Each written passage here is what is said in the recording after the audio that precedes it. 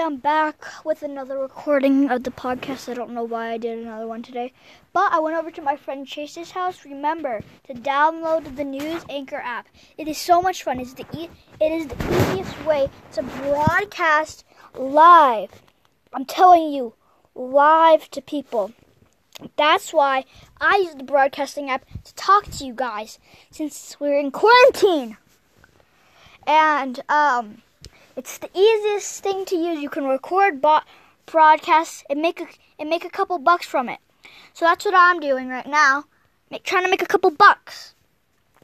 Download it. Download it now. I know you haven't downloaded it yet. So download. Stop listening to this podcast and download it.